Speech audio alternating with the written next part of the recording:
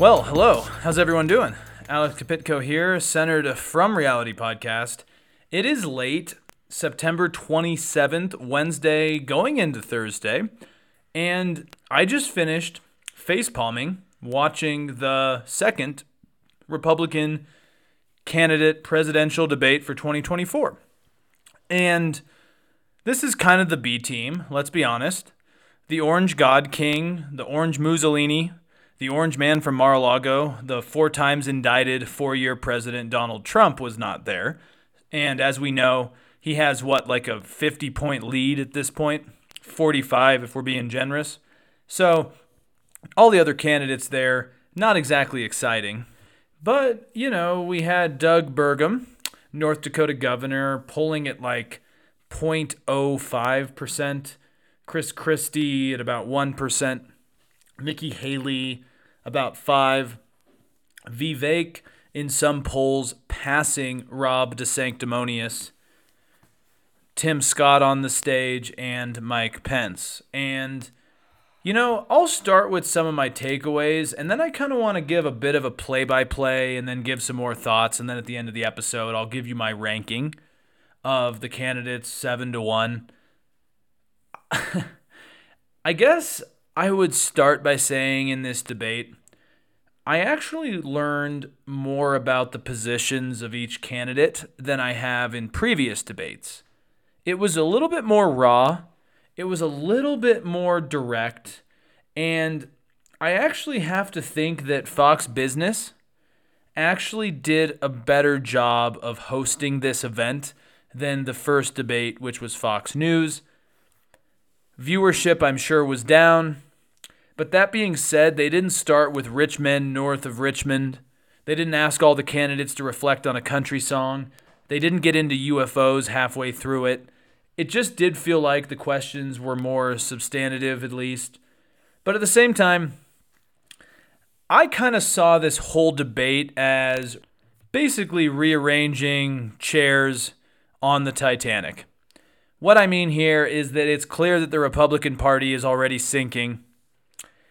The lifeboats are limited, and you have seven candidates that still have the idea in their heads. I don't know if it's delusion or arrogance or maybe a mix of both, that all think that they can maybe be Trump. I think Donald Trump on Truth Social today probably defined this best. He said this was a job interview. It did kind of feel like that in a sense. But either way, they were rearranging chairs on the Titanic. Trump is a threat to the country. He is winning, and he said we're going to win so much, you're going to get sick of winning. And guys, I am sick of winning. And it just seems like these candidates just don't have what it takes. Anyways, where do I start here? Actually, let's just start at the beginning. Like I said, I'm glad they didn't start with Richmond, north of Richmond. That was good. But they did start with the UWA strike. And you guys are going to be very shocked to find out that a lot of them really struggled to answer the question directly. Instead, they just focused on Biden being, from my understanding, the first American president to go to the picket lines in support of labor. They focused on him failing the economy, focusing on the Green New Deal, woke economics, Bidenomics, inflation, and it's all his fault. But they couldn't actually really answer what they thought about the UWA strike. The debate starts with Tim Scott and Vivek, the fake Ramaswamy. Tim Scott is asked about it, and he kind of deflects and blames. I think it was about a week ago, he was asked about his comments where he basically said he would be like Ronald Reagan and fire them all. And clearly Tim Scott came out with a very pro-business, anti-labor argument. So they asked him about it, and he deflected and blamed. And he said these people want more benefits while working fewer hours. And that line really stood out to me because I don't think he understands the issue. The UWA, obviously, I do think Bidenomics has a little bit to play here, but also it's more of a debate between right-to-work states versus union states.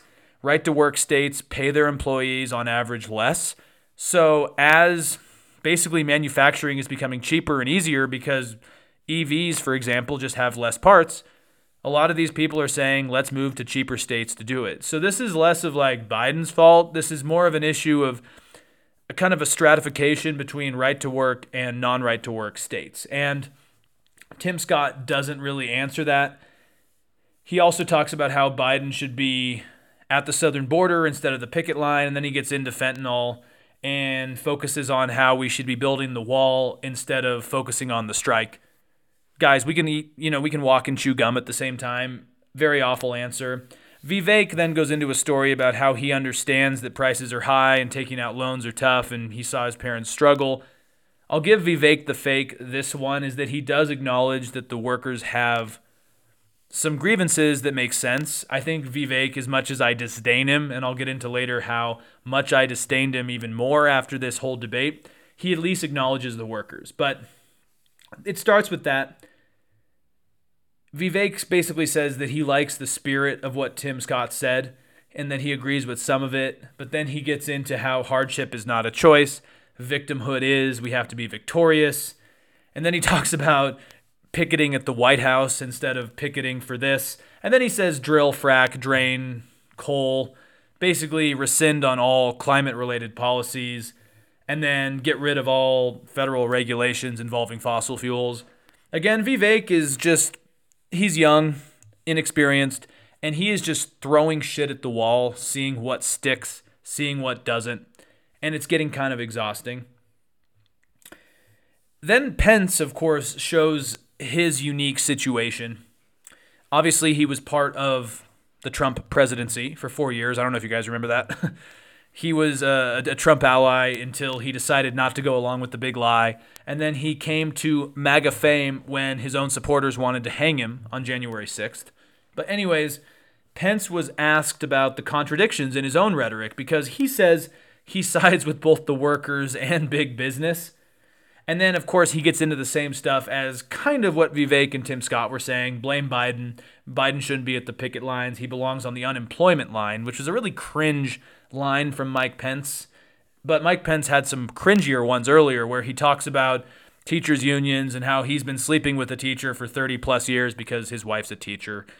Not a lot of clapping or laughter on that one from the crowd, but basically he blames the Green New Deal. He says it's good for Beijing, bad for Detroit. That was kind of Pence's main thing. And he supports right to work.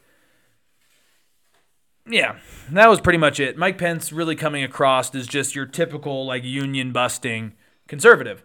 Not a lot of applause. This is interesting to me because I think the MAGA/Trump base is kind of split on this one. I do think Trump brought in a lot of new union labor, kind of Bernie Sanders adjacent people that maybe got kind of red-pilled during the pandemic.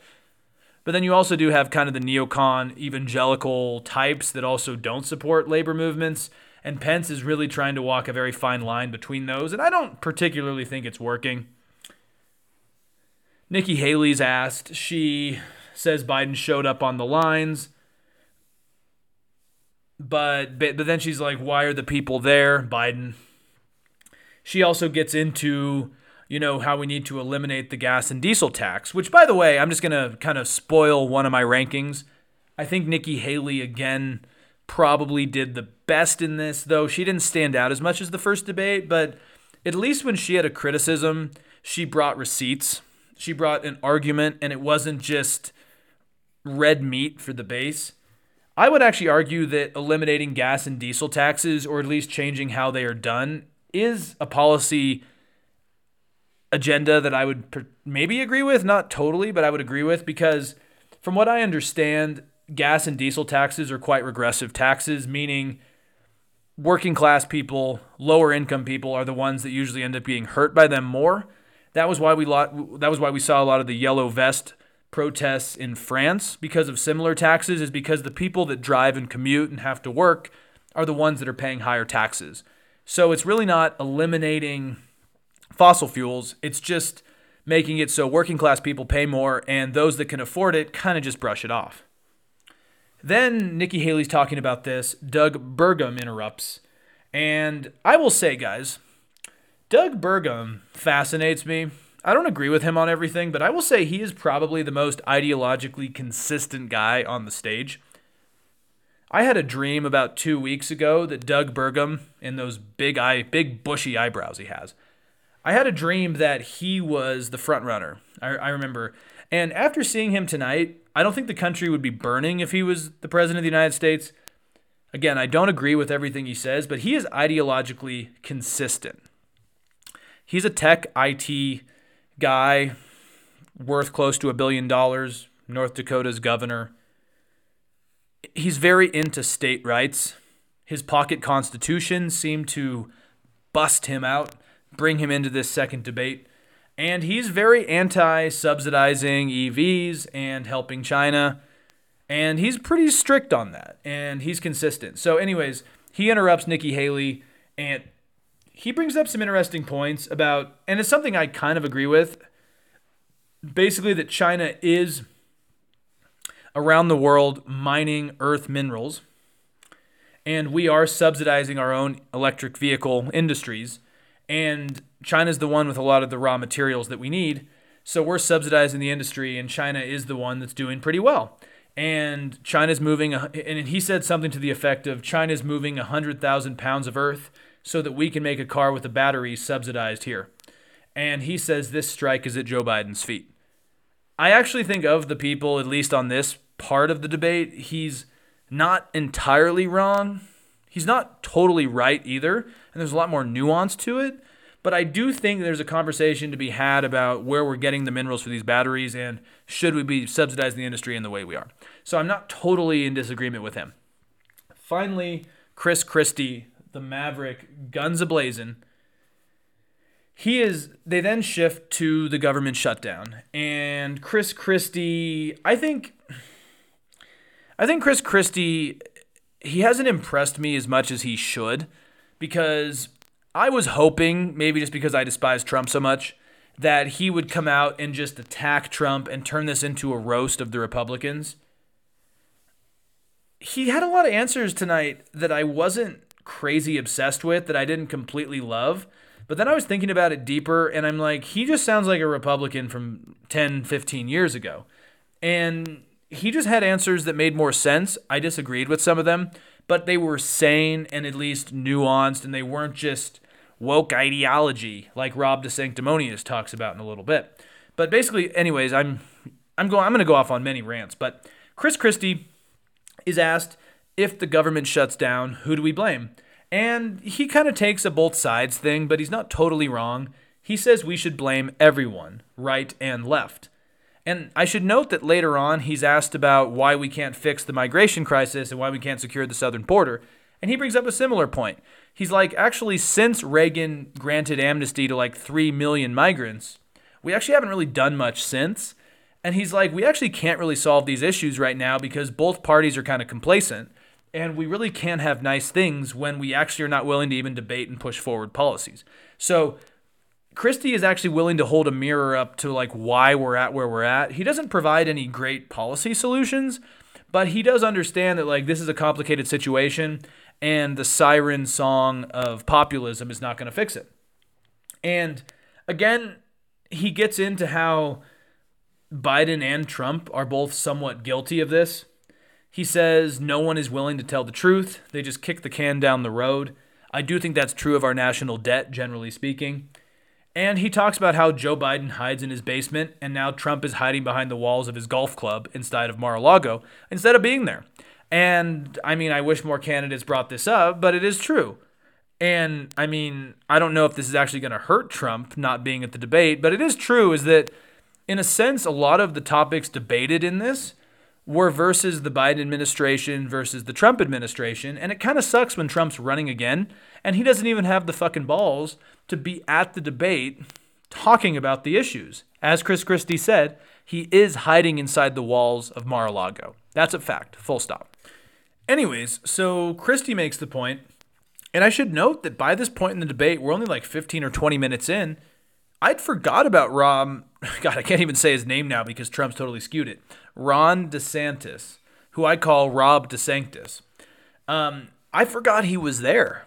again, he kind of melted into the wall or melted into the podium. For the guy that was supposed to beat Trump, won Florida victoriously, strongly, I forgot the guy even fucking existed. And so anyways, he finally gets his chance. I guess you could say the front runner of the losers gets his chance. And ironically, everyone is talking over him, interrupting him, fighting amongst each other after what Chris Christie said. And I think it was a fitting introduction to Ron DeSantis into this debate that he doesn't even get the beginning of his own time because everyone else is arguing.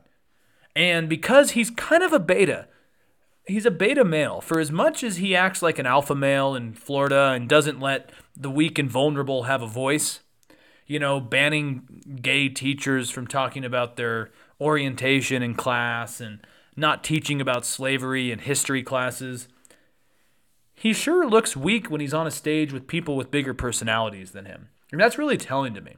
But anyways, he starts by saying the people in Washington are shutting down the American dream. His voice really is a voice for silent film. It's a voice you really don't want to hear too much, or you'd rather maybe be deaf. But anyways, what I will say is, he talks again about how the elites in Washington are not doing enough for the American people. Florida is not worried about a shutdown. But then he actually does say something, and he kind of seemed fired up. I mean, what does he have to lose? By the way, Casey DeSantis sitting right behind the debate moderators. By the way, she didn't look too thrilled because, as we know, she is the true person running his campaign. Some people argue that maybe they should just replace her with him because she is a TV personality. I'm not a big fan of her either, but she must have more charisma than him. But anyways, Ron DeSantis does actually say Donald Trump is also missing in action tonight and should be here. Basically, he attacks Joe Biden for also not being able to defend the issues going on right now. But then he's like, Donald Trump is missing in action tonight and should be here. He should be here to defend his record because he's part of the problem in raising the debt. I thought that was kind of fascinating because, as we know, DeSantis has kind of failed to actually step out and attack Trump because he really wants to pick up the pieces of Trump support if Trump ends up in prison, which obviously I've never thought's a thing. It's on the record. I've talked about this on the podcast before. But I think finally we're seeing him kind of realize that his campaign's in shambles. Like, bro, you got to stand up and speak. And it was not very charismatic. Again, he has the voice for silent film. And I should note that my mom told me while she was watching the debate that immediately she's like, I don't know why, but I don't like Ron DeSantis. And that was a common trend. And, she is the voice of an American voter, and as we've seen in the polls, he has not particularly done well. That's why he's dropping. So I think it's interesting right off the bat. That was her thoughts here. So then we do get good old Tim Scott coming back into it. And he starts off with Build Back Broker, which is Biden's thing. Again, another attack on Biden. Again, these people are running against Donald Trump right now. I know they're running against the incumbent in the opposition party, but right now all these people need to make a case about why they're better than Trump, which they're not doing. But anyways, he puts out some interesting lines about how in South Carolina and his work as a senator, he did double down on the child tax credit, which is something that I think was great during COVID. And of course, House Republicans and Senate Republicans have tried to scale that back, and they've successfully scaled that back. But what the doubling of the child tax credit did was it helped parents get more resources to help their families.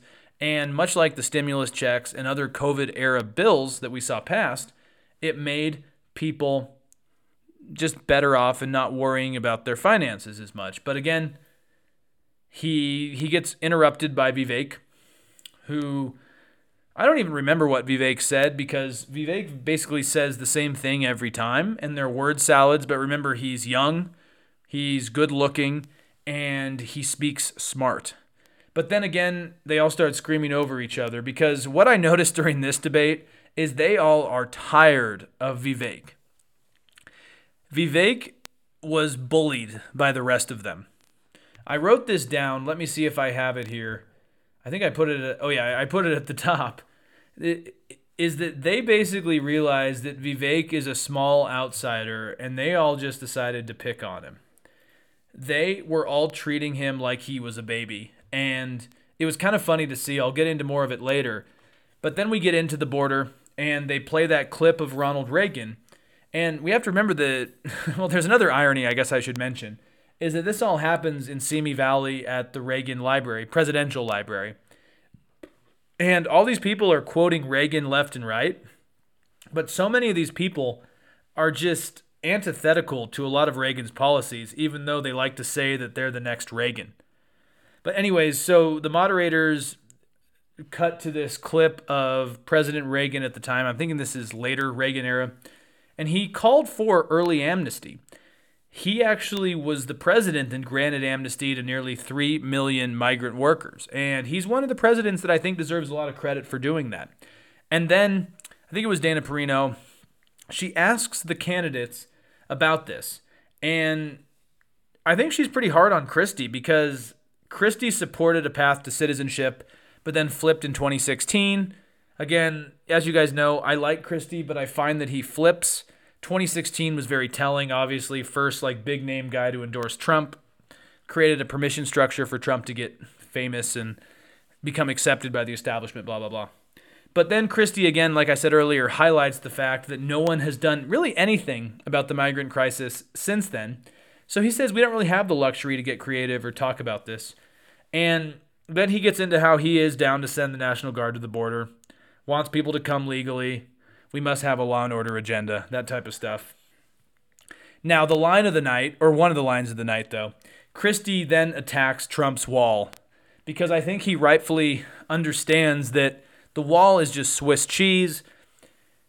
I think a good argument that Reason Magazine brings up a lot is that a lot of the drug trafficking actually comes from American citizens, legal American citizens that are involved in the illicit trafficking of drugs across the border because the border is Swiss cheese.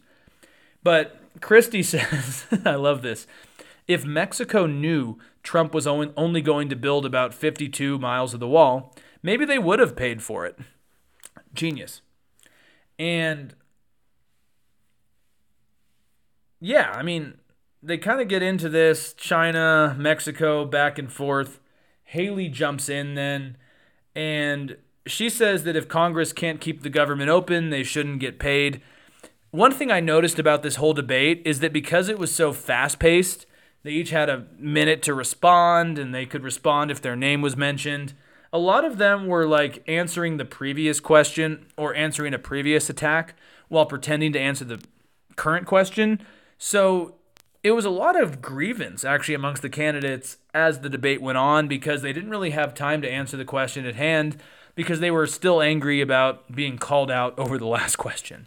And so Haley focused her time mainly on talking about the shutdown. And I do agree with her that if Congress cannot keep the government open, maybe they also shouldn't get paid. Anyways, finally Ron DeSantis reappears from the wall. He kind of melts back into reality or morphs back into reality. And he, again, is a big strength. He says Biden has done surrender over strength in regards to the growing influence of the Chinese Communist Party. And I think one of the more troubling lines of the night, again, came from Ron DeSantis, who I do think is a very troubling individual and would be a very troubling president. He says that he wants to go after the cultural power of China in universities and states. Guys, this sounds like McCarthyism 2.0. Full stop. He says that he wants to rid Chinese culture from state institutions and universities. There's no way that that doesn't get xenophobic and toxic and racist really quickly. That sounds like, to me, the Red Scare leading to McCarthyism all over again. Hunting out CCP loyalists wherever they may be. And that eventually leads to just trying to rid Chinese culture and the Chinese people from institutions. And Ron DeSantis says that proudly. He doesn't get a lot of an applause, which was, I guess, kind of a victory. But just getting cultural power out of China is fascinating. Like, I don't think anyone disagrees that China is a problem. I don't know many Democrats or Republicans that think China is like a great actor that we need to bolster. But him saying getting rid of Chinese cultural influence in universities and blah, blah, blah, I don't know how you do that without kind of a new McCarthyism. So then again, the transitions were not smooth at all. This debate was not smooth at all in transitions, but I think because they kept transitioning, when I say they, the moderators kept transitioning, it did really show these people. Because like I said, again, they're also responding to a previous attack while also trying to respond to the current theme. So then we get into birthright citizenship, and Vivek Ramaswamy, again, wants to end birthright citizenship, 14th Amendment background. I've done a podcast on it. After the end of slavery, the 14th Amendment was very important in granting former slaves citizenship. And Vivek wants to end birthright citizenship for illegal immigrants. Tim Scott agrees. He differentiates it by saying that the 14th Amendment was designed for freed slaves, former slaves, not illegal immigrants. That is a conversation that I just do not have time to break down on this episode. I do have a previous episode from about 2 months ago, I want to say, on this topic, so you can check that out if you want more detail. But it is a complicated issue. Trump has also talked about banning that. I do think birthright citizenship, in a sense, has kind of become part of the American system we have. It would take a lot of work to get rid of that. I don't know if a single president could actually do it, but I couldn't help but understand where Tim Scott was coming from, though, when he did discuss how the 14th Amendment was designed for slavery and not illegal immigrants. And then Tim Scott, who, by the way, I think was more fired up tonight than last time, he was kind of the guy who opened the floodgates to just kind of eviscerating Vivek Ramaswamy for the rest of the night. He basically said, because we have to remember, Vivek's always talking about the threat of China and jobs overseas, and we don't want to help Ukraine, we want to focus on China. And Tim Scott's like, I don't know how you say all of this. I don't know how you call all of us other people on the stage corrupt. When you were actually working with the CCP, you had apps and company subsidiaries in China, same ties to Hunter Biden donors, and then you're calling us corrupt. Vivek's like, well, I pulled out early. I pulled out in 2018. Pence chimes in and basically says, good job, Vivek. You pulled out of China in 2018. You even did that before you started to vote because, by the way, Vivek did not vote until recently. And then he admits to opening up a subsidiary of his company in China. And then you kind of see everyone team up against him. By everyone, I mean the people that we know do not like him. Pence, Christie, apparently Tim Scott now also despises Vivek Ramaswamy, Nikki Haley. It was kind of a fun circus of chaos. They're all just basically like throwing middle fingers at Vivek, screaming. DeSantis then is asked about crime in cities. He brings up liberal elites, woke politics, and George Soros. Always productive. By the way, I was playing the Lincoln Project's bingo tonight, the Republican candidate bingo. About halfway through the debate, I had already pretty much filled up the card. George Soros was on the card. I was hoping DeSantis would bring it up, and he did. But again, it shows me that DeSantis is online. He's been red-pilled. To him, all of the protesters, George Floyd-era protesters, were all paid by George Soros. They were actors.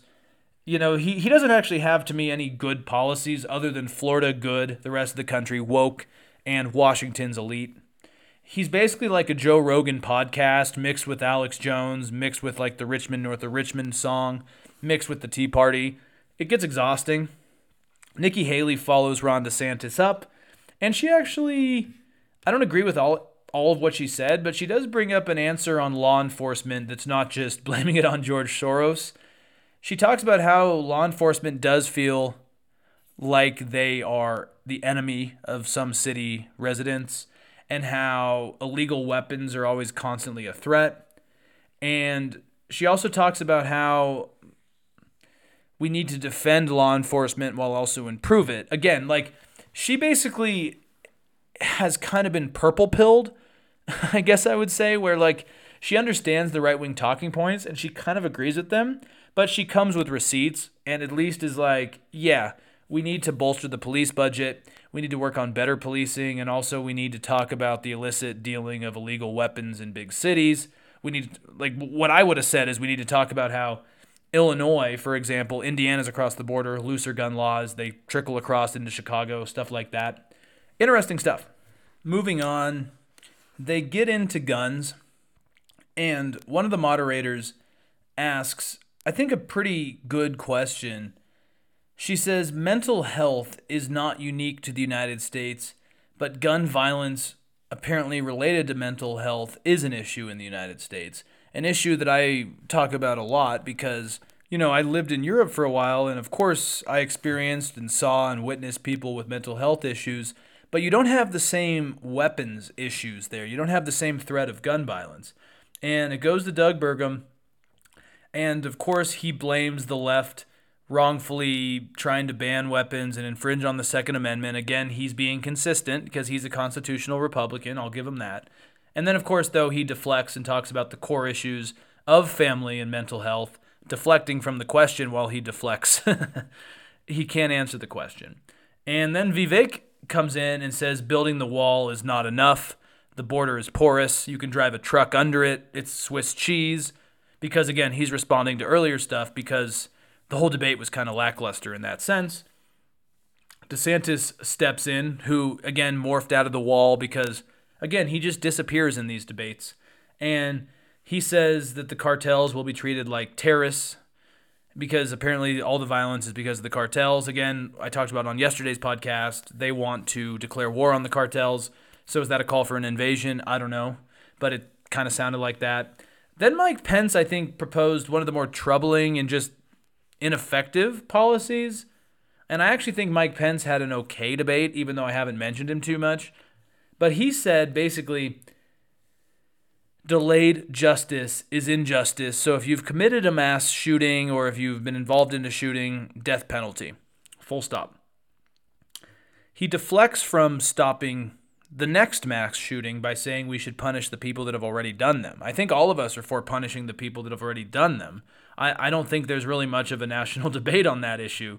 The national debate stems from how do you prevent the next mass shooting? And he has a pretty interesting idea.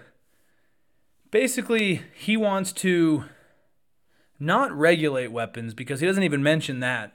He just wants the death penalty for those that have already done it. I guess you scare future shooters by executing those that have already done it.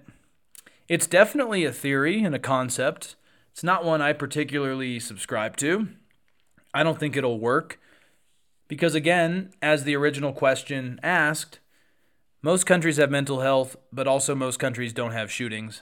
I don't think executing previous people that have done it is the answer.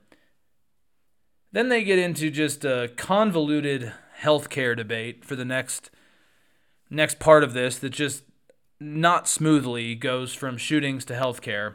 And Dana Perino mentions that healthcare is lacking in Florida. Florida is below the national average. And DeSantis blames Biden, as always. He doesn't like nationalized healthcare. And I just kept asking myself, I wrote this down in my notes, I'm like, I didn't know that Joe Biden was the governor of Florida, for example. But DeSantis blames national health care and the Biden administration for not cooperating with him enough. No one really claps. And then he calls Florida a field of dreams. Interesting argument, for sure.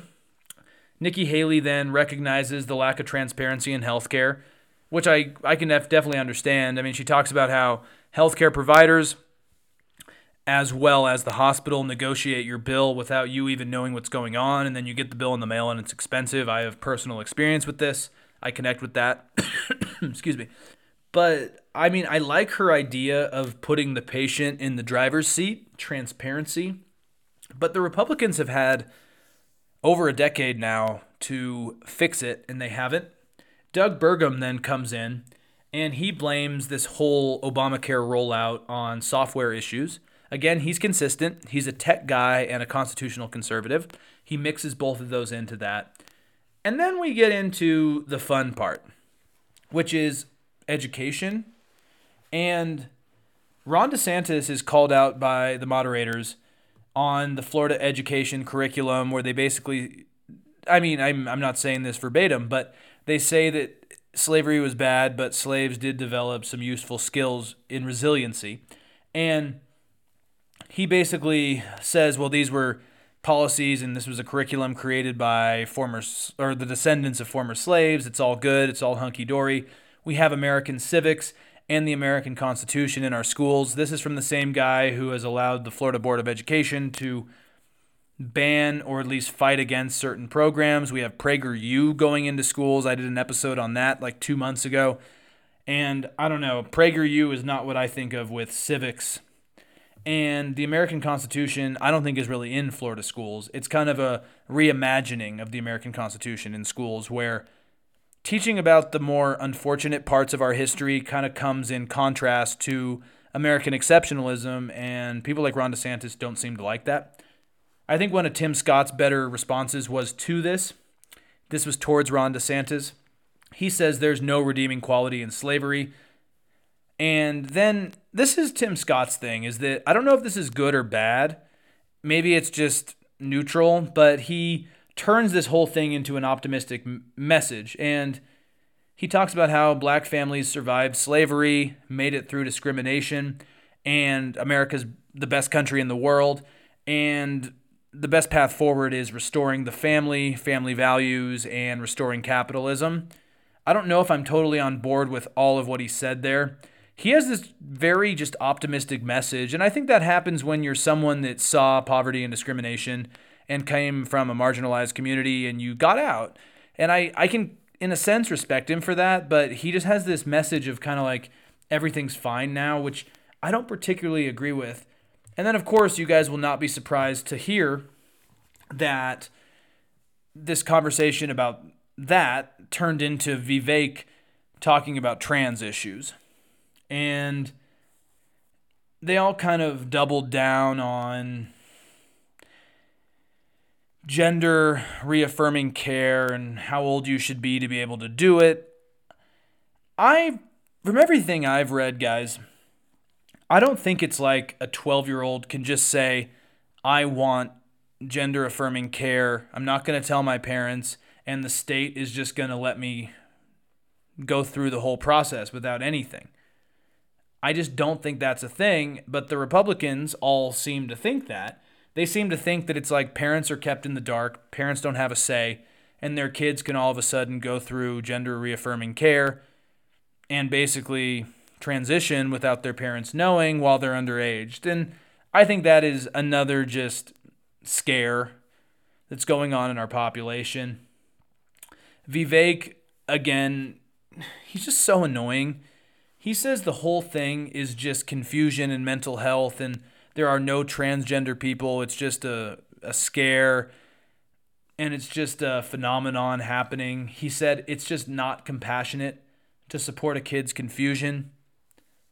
I just don't think that's really the issue. Now, Doug Burgum steps in, getting us back to policy a little bit. He has an interesting policy that he's done in North Dakota that I will admittedly say at this time I don't know a whole lot about, but I want to dig more into. And he talks about his K through 12 coordinating council, where he fights teachers' unions but also works with them at the same time. Chris Christie also kind of has a similar thing where teachers' unions are going to be there to stay. You have to fight them. It was better than some of the other stuff. And back to Doug Burgum, though. Being consistent, again, I do think he is consistent. That is kind of his story. He talks about how states are good laboratories for educational experiments and change. And this is something I've talked about on the podcast, is I think part of our federalist system is that we can see different states do different things and the outcomes can vary. And Doug Burgum seems to subscribe to that theory as well, and I do kind of like that. Now, the funny thing is so Chris Christie was attacking teachers' unions and teachers and all this stuff. And Mike Pence tries to put out a joke. I don't think it really landed well, but he admits to sleeping with a teacher for 30 years. Again, that's his wife, who was a teacher. Then we get into Vivek interrupting. And I love this. Vivek tries to get into this again while Nikki Haley's trying to respond to the education stuff.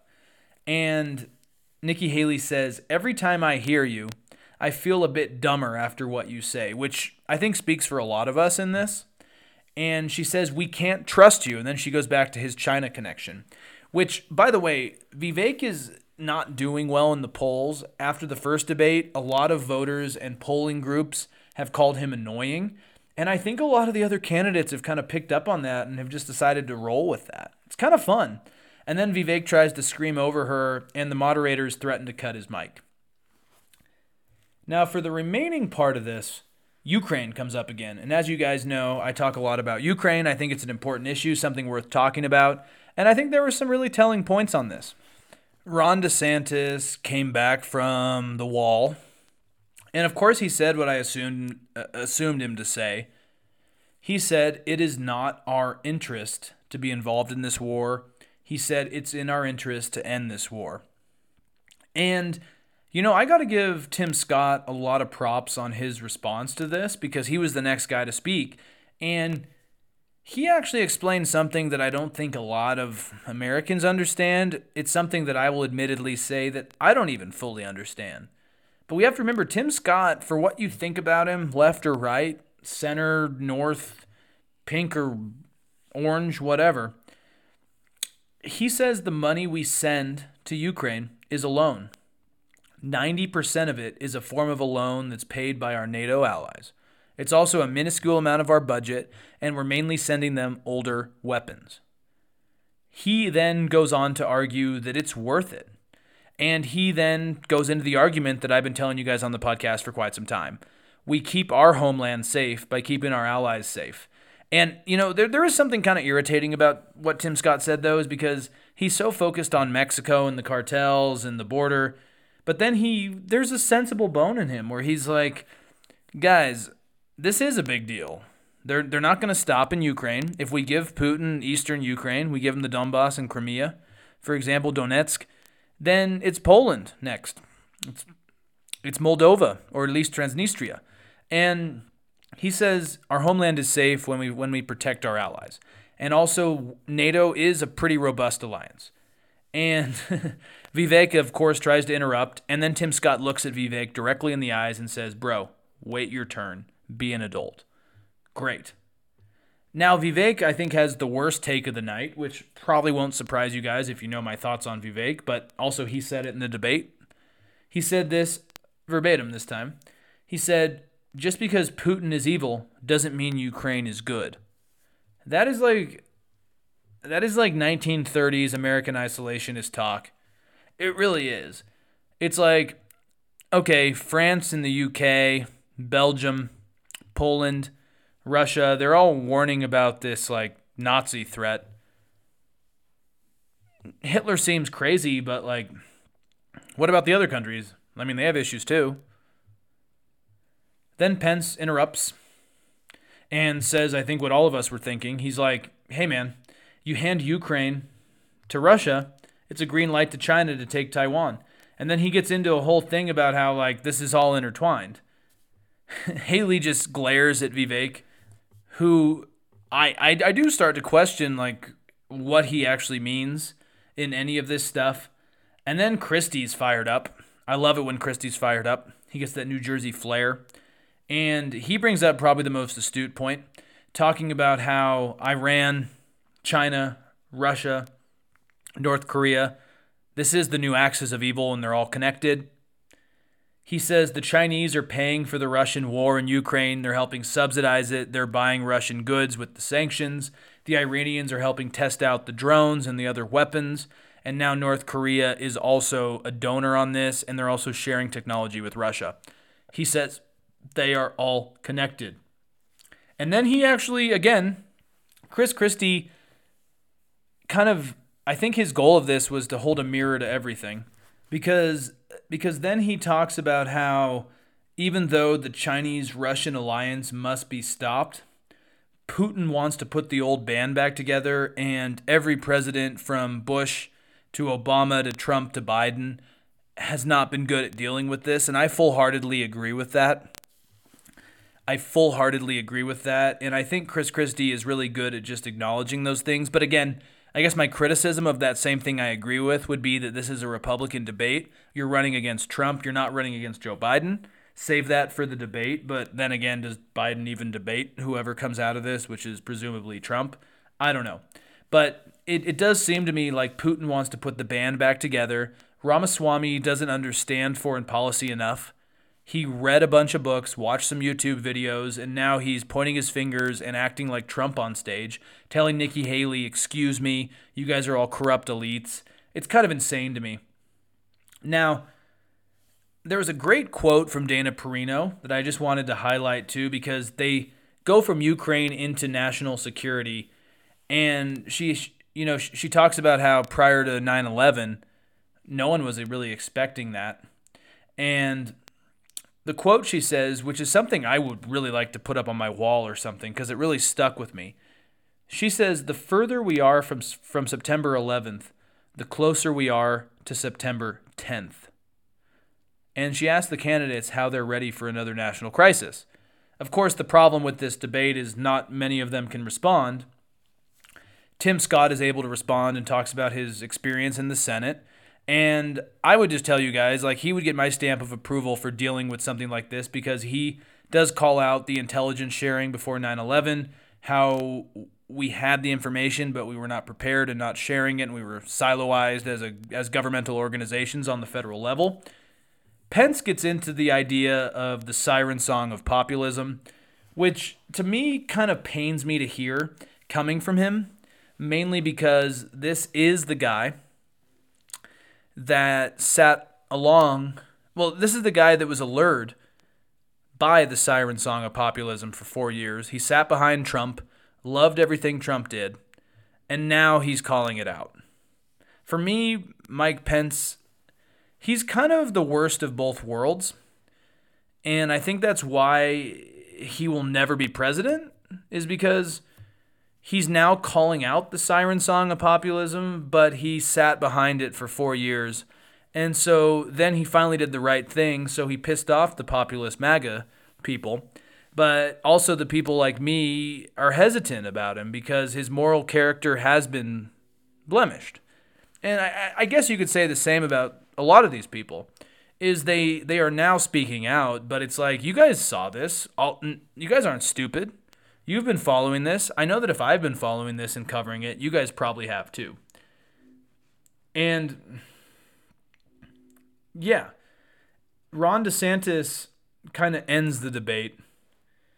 He said something again that was, again, he morphed out of the wall, and he said one of the last things before the debate was over, and it was something kind of troubling to me.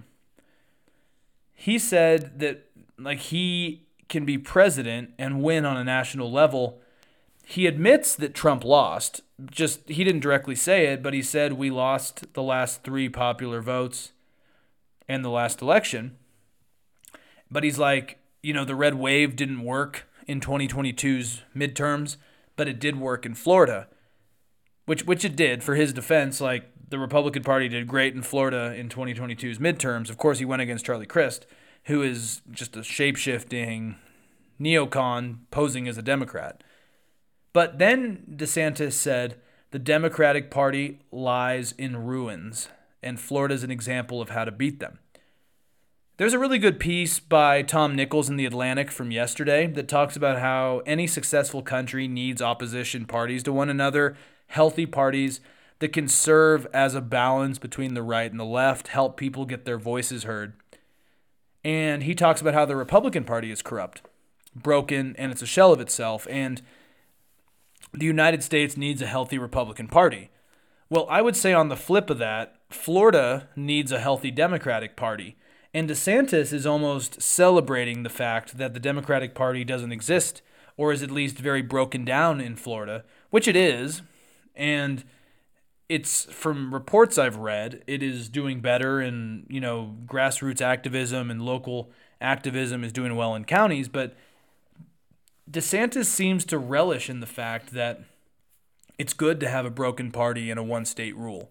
And I do not like that. The last thing I'll say here, at least in my debate recap, is that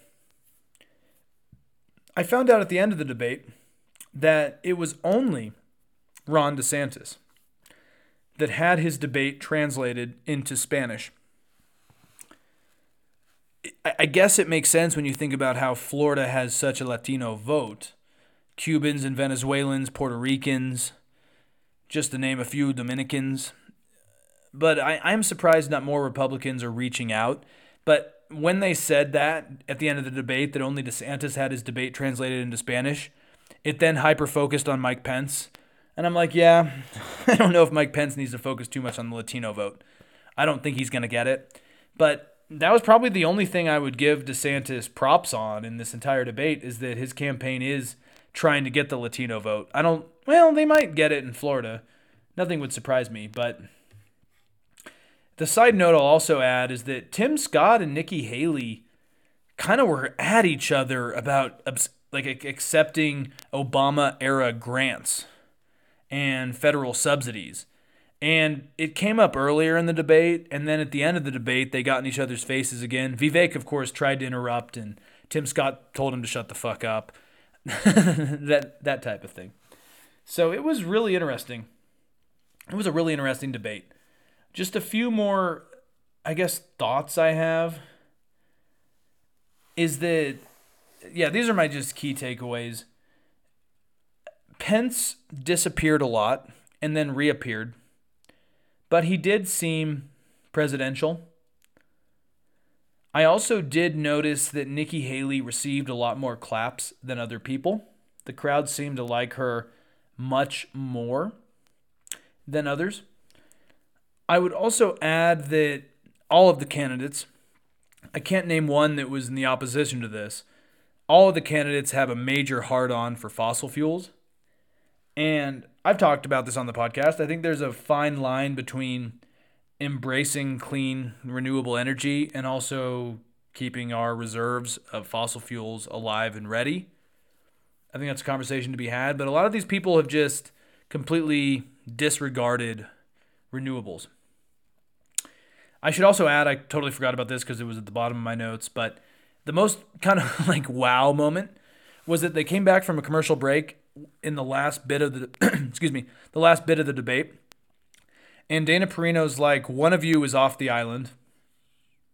You guys all have to write on a piece of paper who it would be. You all have a pen and a paper with you.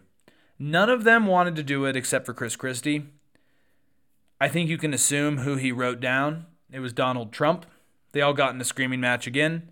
That's where Nikki Haley and Tim Scott got back into their own screaming match about federal subsidies and grants. But it was interesting that I think this was a roundabout way that Dana Perino was hoping they would all write down Donald Trump as the one person who should go away. You're not running for president. You're stepping down. None of them wanted to do it because they're all cowards. Chris Christie wrote down Donald Trump. That's where the party is. A lot of smart people that are afraid of their shadow, and the shadow is Trump's populism.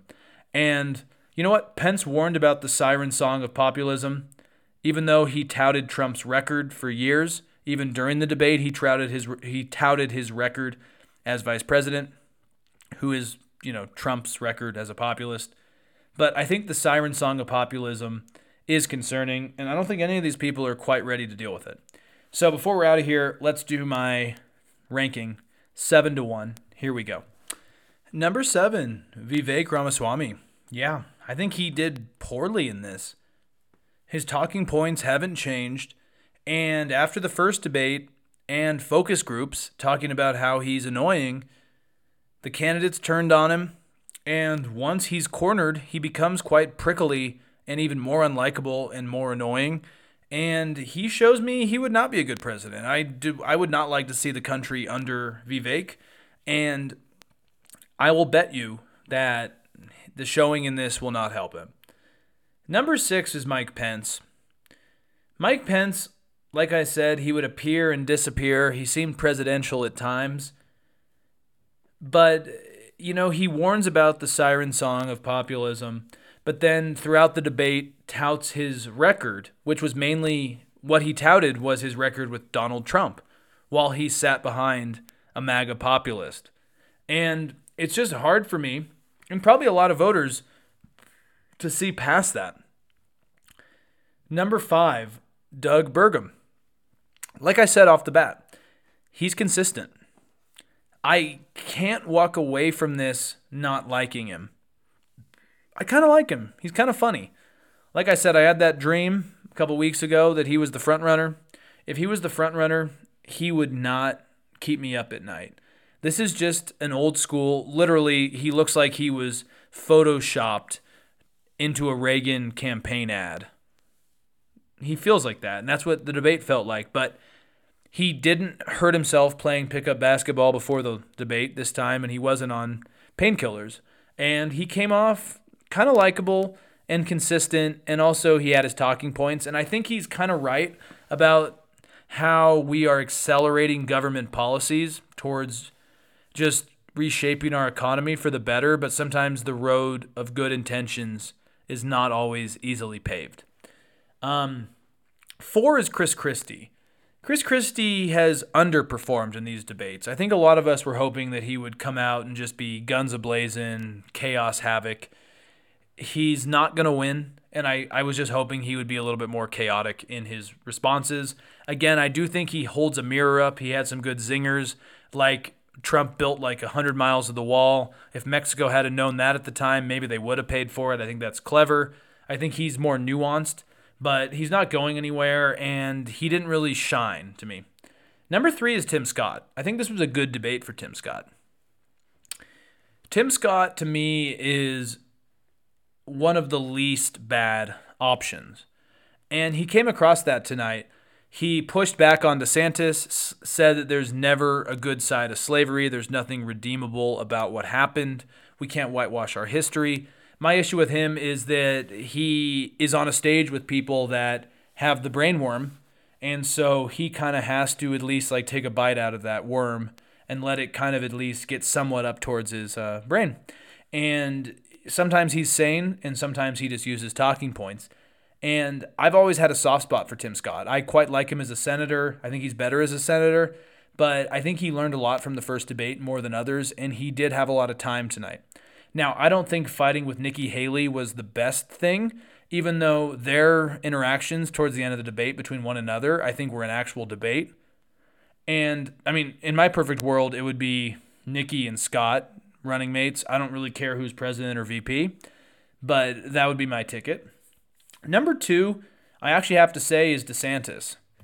Not because he particularly was a big presence, but because he got his talking points out, and when he did, the crowd clapped. This is purely out of response. I don't like DeSantis. I would never even considering him to be president. But he's not charismatic. He's not a good public speaker. But he managed to deal with his weaknesses, and at least when he did have some zingers, the crowd clapped. Again, he is too online. He's too red-pilled. Again, DeSantis 5 years ago, I think, could have been a very formidable candidate. That's not him now, and it's very clear. But tonight was much better than his first debate. It's a complicated issue he has now. Like, does he keep running? Does he wait till Iowa? Are there donors that say, hey, man, like, you could be a candidate down the road, but if you keep going, it's going to just diminish your chances? I don't really know. He's a really complex one to me, a really interesting case study in our current political climate.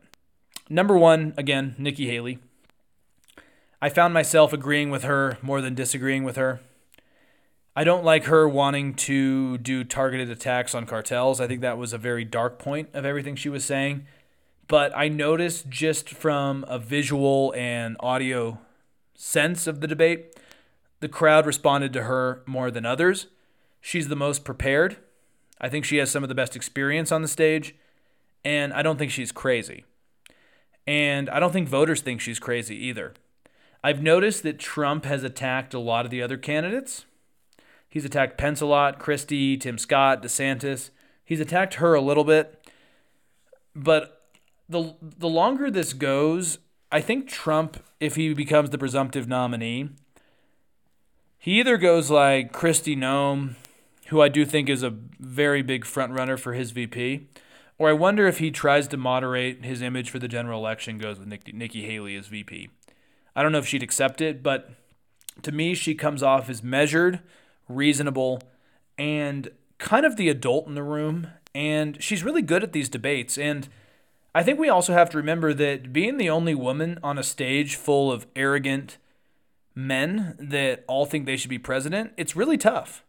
It's really tough. I've talked to some women close to me in my life, and they all have applauded her just for her ability to be able to stand up and do that. So I again think that Nikki Haley comes out of this as at least the best of the bottom barrel. And I hate to say it like that because, like I said, in a perfect world, my ticket would be Nikki and Scott. It really would be. But again, all of this, I guess, is a moot point because Trump's killing them all in the polls. So anyways, it was an interesting debate. I actually think it was more telling on some policies in the first debate. Let's get out of here. I got a long day tomorrow. It's late. Have a great night. Let me know your thoughts. I'm sure I will have more commentary down the road. I'm curious who remains. By the way, just a fun side note, Gavin Newsom was at the debate. I didn't watch it yet. I'll probably watch it before I go to bed or tomorrow morning. Sean Hannity interviews him. I kind of applaud him and Sean Hannity's respect for each other in these times and with the division of media and politics. I kind of like that they at least have enough respect for each other. But that's a whole other diatribe. So anyways, have a great night. You can find me on Apple Podcasts, iTunes, Spotify, Podbean. You guys know the rest. Have a great night. Auf Wiedersehen.